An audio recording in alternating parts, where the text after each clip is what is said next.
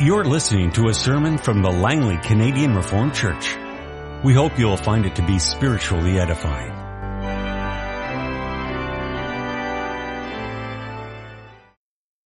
Let us open our Bibles together this afternoon. We turn to the letter of Paul to the church at Rome, chapter 7.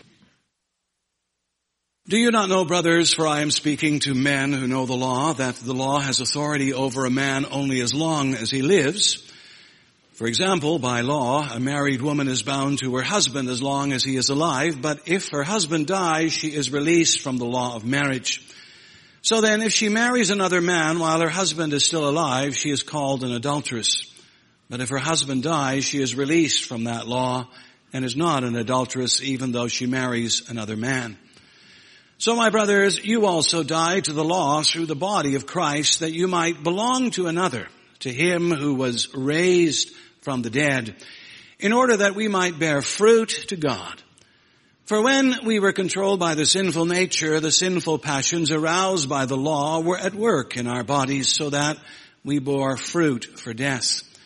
But now, by dying to what once bound us, we have been released from the law, so that we serve in the new way of the Spirit, and not in the old way of the written code. What shall we say then? Is the law sin? Certainly not. And indeed, I would not have known what sin was except through the law. For I would not have known what coveting really was if the law had not said, do not covet. But sin, seizing the opportunity afforded by the commandment, produced in me every kind of covetous desire. For apart from law, sin is dead. Once I was alive apart from law, but when the commandment came, sin sprang to life and I died. I found that the very commandment that was intended to bring life actually brought death. For sin, seizing the opportunity afforded by the commandment, deceived me, and through the commandment put me to death. So then the law is holy, and the commandment is holy, righteous, and good. Did that which is good then become death to me? By no means. But in order that sin might be recognized as sin, it produced death in me through what was good, so that through the commandment sin might become utterly sinful. We know that the law is spiritual, but I am unspiritual, sold as a slave to sin. I do not understand what I do, for what I want to do, I do not do, but what I hate, I do. And if I do what I do not want to do, I agree that the law is good. As it is no longer I myself who do it, but it is sin living in me. I know that nothing good lives in me, that is, in my sinful nature. For I have the desire to do what is good, but I cannot carry it out. For what I do is not the good I want to do, no, the evil I do not want to do, this I keep on doing. Now if I do what I do not want to do, it is no longer I who do it, but it is sin living in me that does it. So I find this law at work. When I want to do good, evil is right there with me. For in my inner being I delight in God's law, but I see another law at work in the members of my body, waging war against the law of my mind and making me a prisoner of the law of sin at work within my members. Wretched man that I am, who will rescue me from this body of death? Thanks be to God, through Jesus Christ our Lord. So then I myself, in my mind, am a slave to God's law, but in the sinful nature, a slave to the law of sin. I preach to you this afternoon from the Word of our God as the church confesses and summarizes this in Lord's Day 2 of the Heidelberg Catechism. From where do you know your sins and misery? From the law of God. What does God's law require of us? Christ teaches us this in a summary of Matthew 22. You shall love the Lord your God with all your heart and with all your soul and with all your mind. This is the great and the first commandment. A second is like it. You shall love your neighbor as yourself. On these two commandments depend all the law and the prophets. Can you keep all this perfectly? No. I am inclined by nature to hate God and my neighbor. Beloved congregation of our Lord and our Savior, Jesus Christ, it's something that we all do at one time or another. We go to the doctor when something is wrong with us. We go to him or to her to find out exactly what it is that's ailing us. But sometimes he or she can't tell right away. Sometimes they tell us to get an X-ray or a scan or even an MRI. And so we do that and we wait. We wait for the results to come in. And once they're in, we have a better idea as to what we are really facing. Is this something minor or is it major? Will medication get rid of it, or is an operation necessary? Well, beloved, in some ways, Lord's Day too is like a visit to the doctor. It's like a visit to Dr. Heidelberger, only this particular doctor doesn't deal with physical ailments. He specializes in spiritual ailments. We go to him and he takes us on as patients, but then the first thing that he does is run us through a whole battery of tests. He wants to make the right diagnosis. He wants to know precisely what ails us, what's bugging us. And so what does all of this entail? Well, beloved, I'd like to preach to you this afternoon on the following theme, getting to the bottom of our problems. First of all, we're going to look at a revealing instrument. Secondly, a radical requirement. And finally, a revolting predicament. So getting to the bottom of our problems, a revealing instrument, a radical requirement, and a revolting predicament. Well, I mentioned a moment ago something about X-rays, scans, and MRIs, and as such, we all, I think, would admit that these are rather useful devices. They look into our bodies, they reveal things that the naked eye cannot see. They pinpoint problems that otherwise might very well go undiagnosed. But you know, these things are all in the realm of the physical. What about the spiritual? Is there something that can tell us whether or not we have spiritual issues, spiritual problems? Of course, some people might want to say right away, why bother? Why bother to look for some sort of instrument that examines our spirits or our souls? All we need to do is read our newspapers or listen to our evening news broadcasts or read some books, and they tell us that something is wrong with us. We wouldn't have all of this murder, mayhem, bombing, rape, and mayhem if it were not so. We don't need some sort of fancy instrument to tell us that something is wrong with the human race. And as well, there are also people who say we don't need to read or watch anything to know this. All we have to do is look into our own lives and the lives of the people around us. And what do we see? We see that we have this great talent for making a royal mess of things. And of course, all of that's true. Sadly true.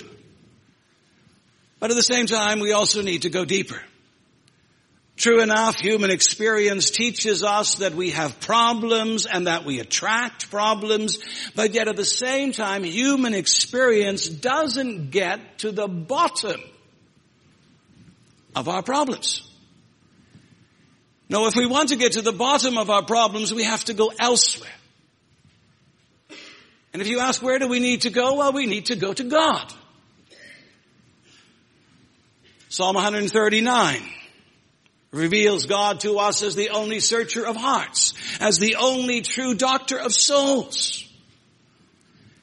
As the psalmist begins, O Lord, you have searched me and you know me.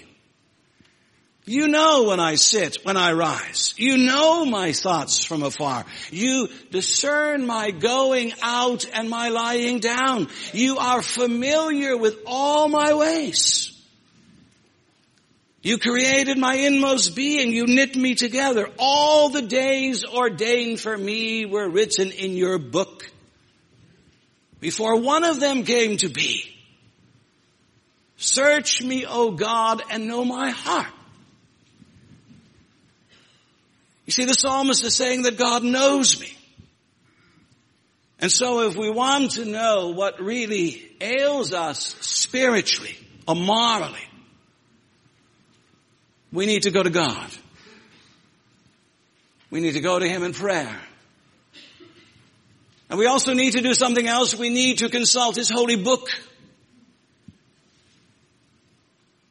You know, over the centuries and still today, people turn to all kinds of gods for solace and solutions. But there is a problem with all of these gods, and if you ask what it is, they don't speak. They don't tell you anything. They leave you guessing, wondering, even worrying. But beloved, not our God. Not the God of the covenant, not the God and Father of our Lord Jesus Christ. He not only hears you perfectly well, but He speaks to you too. He speaks to you in His Word. He lets you know what He thinks. He doesn't leave you guessing. And that also applies to our spiritual ills. Do you want to know what they are? Then turn to His Word. More specifically, turn to His law. If you ask why should we turn to His law, because more than anything else, His law reveals concretely what His will is for our life. It tells you what He deems to be right. And it also tells you what He deems to be wrong with you. It tells you what you need to know for a total evaluation of all of your life, of every part of your existence. Go to the law. Now, beloved, that is something that most people, and I would also say a lot of Christians, do not want to do. You know, there is a lot of resistance whenever people hear the word law. It's considered almost universally to be a negative term, a distasteful expression, an abhorrent word. It's also very controversial. But do you realize that in some ways law is like love? Of course, there is one big difference, and that is that everyone loves the word love. But even though we may all love it, that yet doesn't stop us from arguing about it. Does God love everybody? Does God love the world? Does God love unconditionally? And if so, if God loves in this way, why is there hell? And why are there occupants in it?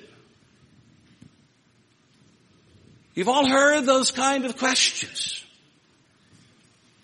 And they underline the fact that while love may be lovely, it's also often controversial. And why is it controversial? Why do we often argue about it? Because we often forget that the word love is used in different ways in the Bible.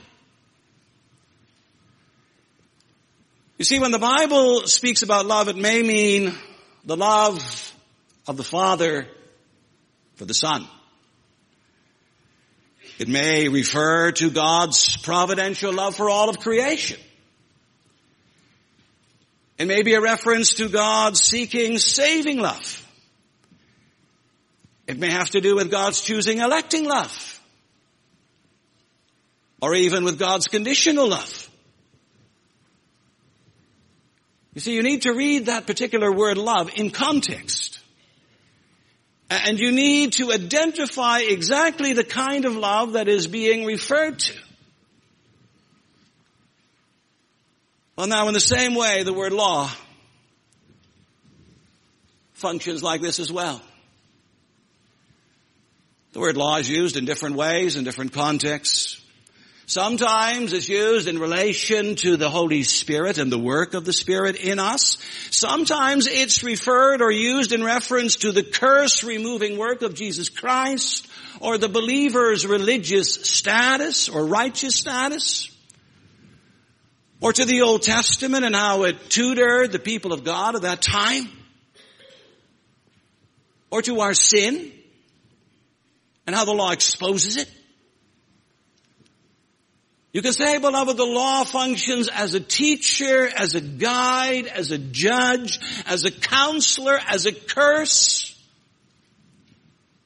but also as a scalpel. And that also explains why the Bible often speaks both negatively and positively about the law. In one setting, and we've read that here in Romans 7, Paul insists the law is good, and the law is even a delight. In another setting, in Galatians 3 verse 10, he refers to the law as a curse and connects it to death. You see, you need to read carefully. And you know, the same goes for here in the Heidelberg Catechism. For how does it answer the question, from where do you know your sins and misery? It says, from the law of God. But we ask, which law? Is the Catechism referring to the law that teaches, that guides, that assures the believer? No, it's referring here to the law that diagnoses and exposes. It's referring to the negative side of the law of God. Here the law is like a scalpel, like an X-ray machine, like a scanning device. And you can see the footnotes verify this, for they point to Romans 7, and there the law very much unearths and describes and reveals our fallen condition. Paul says there, I would not have known what sin was except through the law. I would not have known what coveting really was all about if the law had not said, you shall not covet. In other words, just like I would not have known that I had cancer if the MRI machine had not spotted and identified it, so I wouldn't have known that I had sin if the law had not spotted it and identified it. So you see, here we have the law functioning negatively. We have the law telling us what's wrong with us, what ails us. And that is usually painful and distasteful. Then we often get to hear things that we really don't want to hear. But notice, the end result can be good. If that MRI hadn't spotted that tumor, you might be a dead woman today. And if by the same token the law had not spotted that sin, you might be a dead man today eternally. So, beloved, don't dish the law. Don't take over this silly notion which is all around us that the law is gone or finished or over or is no longer good for anything. Just as you're thankful for all the medical means at your disposal, so be thankful for the law. That it gives you a true spiritual diagnosis of yourself. But then, of course, the question also may arise, if the law functions negatively in the Catechism, just how does it do that? How does it find and expose sin? How does it work precisely. For example, does it give us a list of do's and don'ts? Does it give us perhaps a list of demands? Does it threaten us? Does it hold the specter of hell above our heads? Just how does the law expose our sin and our misery? I would say to you that more than anything else, the law does that unexpectedly. For next, notice how the Catechism connects here to Matthew 22 and to the summary of the law as given by the Lord Jesus Christ. Notice too that the Lord Jesus doesn't invent this summary. He takes it from the Old Testament. He takes it from the books of Deuteronomy and Leviticus. In other words, he takes it from the law books of the Old Testament. And so what does that tell us? It tells us again, there's this very close relationship between law and love. And indeed it tells us and reminds us that love captures the heart, the essence, and the center of the law. Believe it or not, it tells us that law fundamentally is all about love.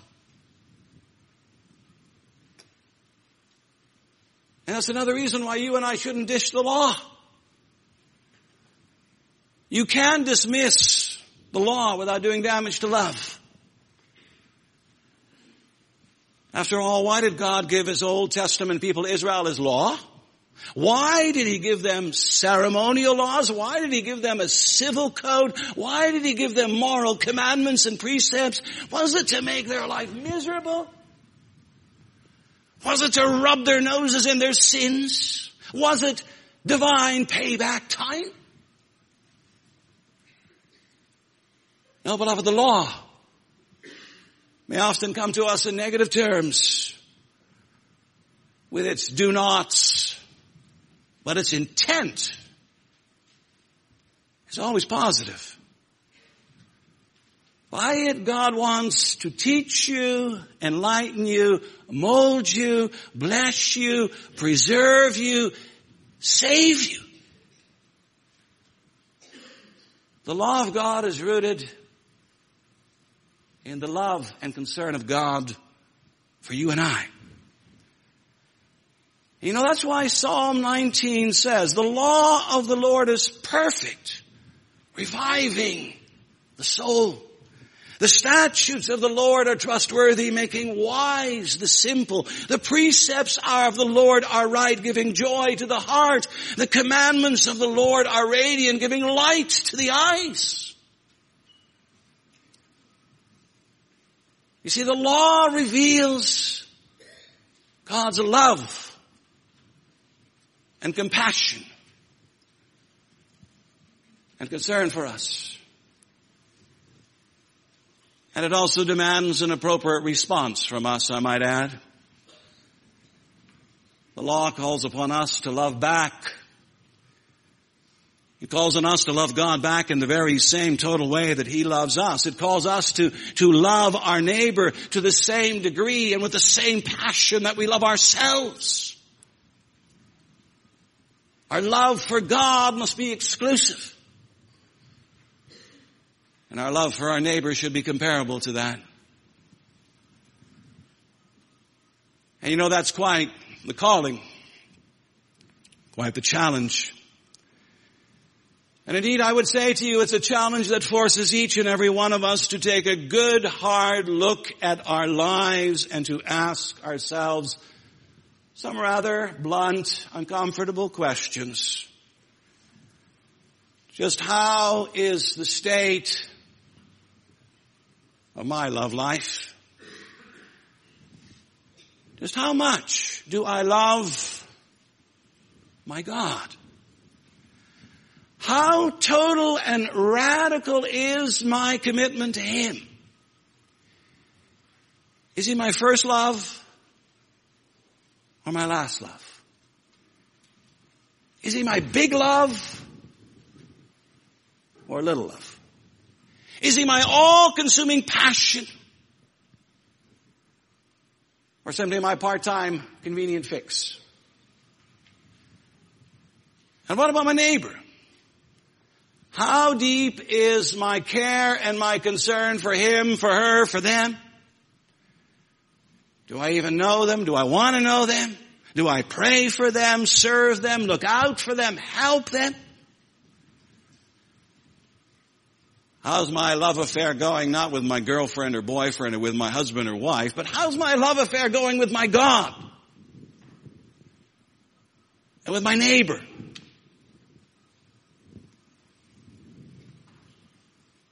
In that regard, it's also interesting to note that the Catechism doesn't ask us casually about this, or flippantly about this.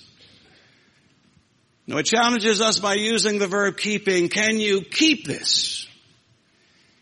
Can you do this Matthew 22 business? Can you live up to this? And as well, it speaks about all this.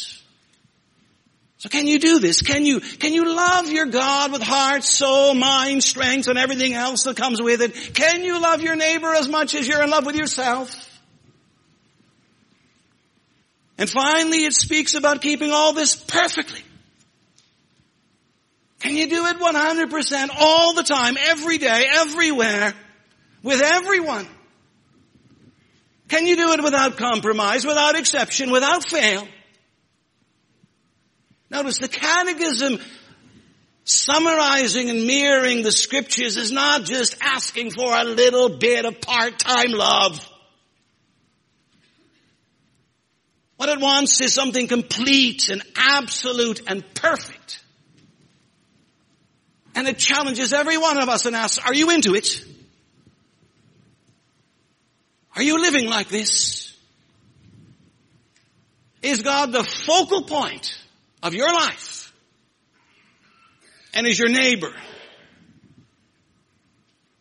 getting as much attention as you give to yourself? And the answer? It's sad, shocking, and blunt. No. No. It shouts and confesses.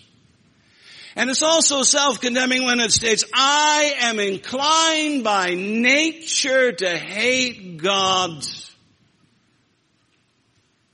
and my neighbor. Notice the language again. It's precise. It's penetrating. It doesn't say, I'm inclined to forget or to fail or to fall short or to stumble once in a while when it comes to this kind of love for God and neighbor. No, it says, I'm inclined to hate. It's saying hate lies closer than love. Hate is more a part of my nature than love. Hate comes more easily than love. What a devastating indictment.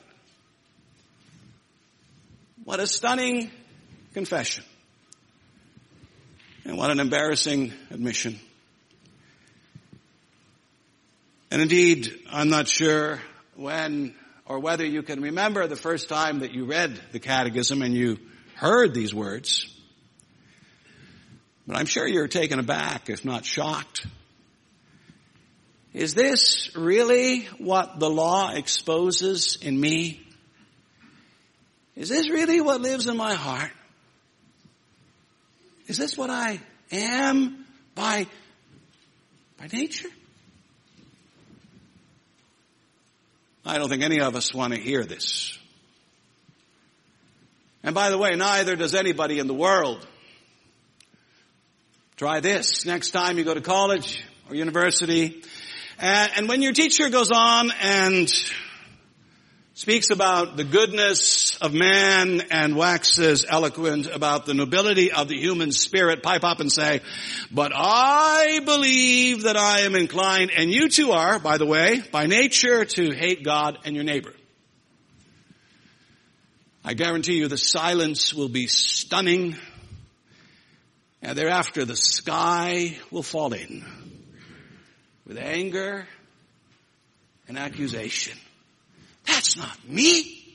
That's not us. That's nothing more than religious nonsense. But is it? Just how do your unbelieving classmates speak about God? Do they even know Him? Do they acknowledge Him? Do they heed Him? Do they honor Him in any way? They don't, do they? So is this love? Or is that hate? And closer to home, what about us? What's the state of our love affair with God? Is it so that Sunday, or better yet on the Lord's Day, as soon as it rolls around, you just can't wait. You jump out of bed at 6:30 in the morning with a song on your lips, and your children don't even have to be called once because they're all up already getting ready, and everybody's joyful and upbeat and full of anticipation because we just can't wait to worship the Lord? Is that a true picture of you and of your family? Or is it a case of, oh, it's Sunday again. Time to go to church. And we have this way of being able to say church. It already sounds negative. But my bed is so warm and so comfortable, and who wants to get up early anyway? And by the way, who's preaching? And do we really want to listen to him? And do we really want to sing those songs? And do we really want to be in the same building with those people? Which picture is closer to the truth?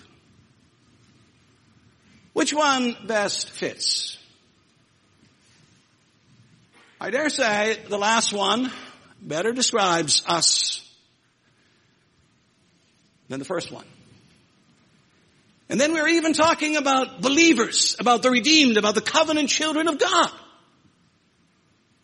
Yes, even we, of all people, have a hard time loving God totally, radically, and completely. And then we haven't even talked about our neighbor yet. You get the picture, beloved? It's not pretty. The law is not so far out with its assessment or its diagnosis, is it? As a matter of fact, it's dead on. And that can be depressing, discouraging. Can also make you wonder. But you know, can also make you thankful. I remind you, we've entered into the month of December. And that means it's Advent time again. It's that time of year when we start to zero in on the coming and the birth of our Savior, Jesus Christ. And you know, that's good. Because at least that tells us that there is one person who loves God and his neighbor all the time and never hates. There's at least one person who's fulfilled all the demands of God's righteous law. Yes, and that person doesn't keep his perfect love and his perfect obedience to himself either. No, he shares it. He dispenses it freely and graciously. He gives it to you and I. He gives it to all those who believe in him. And thankfully he, and he alone, has the power to redeem us from the curse of the law. You see, in the midst of sin and misery, all is not doom and gloom. For to us who believe, as Isaiah said long ago, to us a child is born. To us a son is given, and the government will be upon his shoulders, and he will be called Wonderful Counselor, Mighty God, Everlasting Father, Prince of Peace. You and I, we have the perfect medicine in the perfect person for all our sins and misery. And that's what we need to embrace, and that's what we need to spread around. To tell others, to tell our children, to tell everyone. Let the world hear about him who alone is able to turn our hatred into love. Amen. This has been a sermon from the Langley Canadian Reformed Church. For more information, please visit us on the web at www.langleycanrc.org.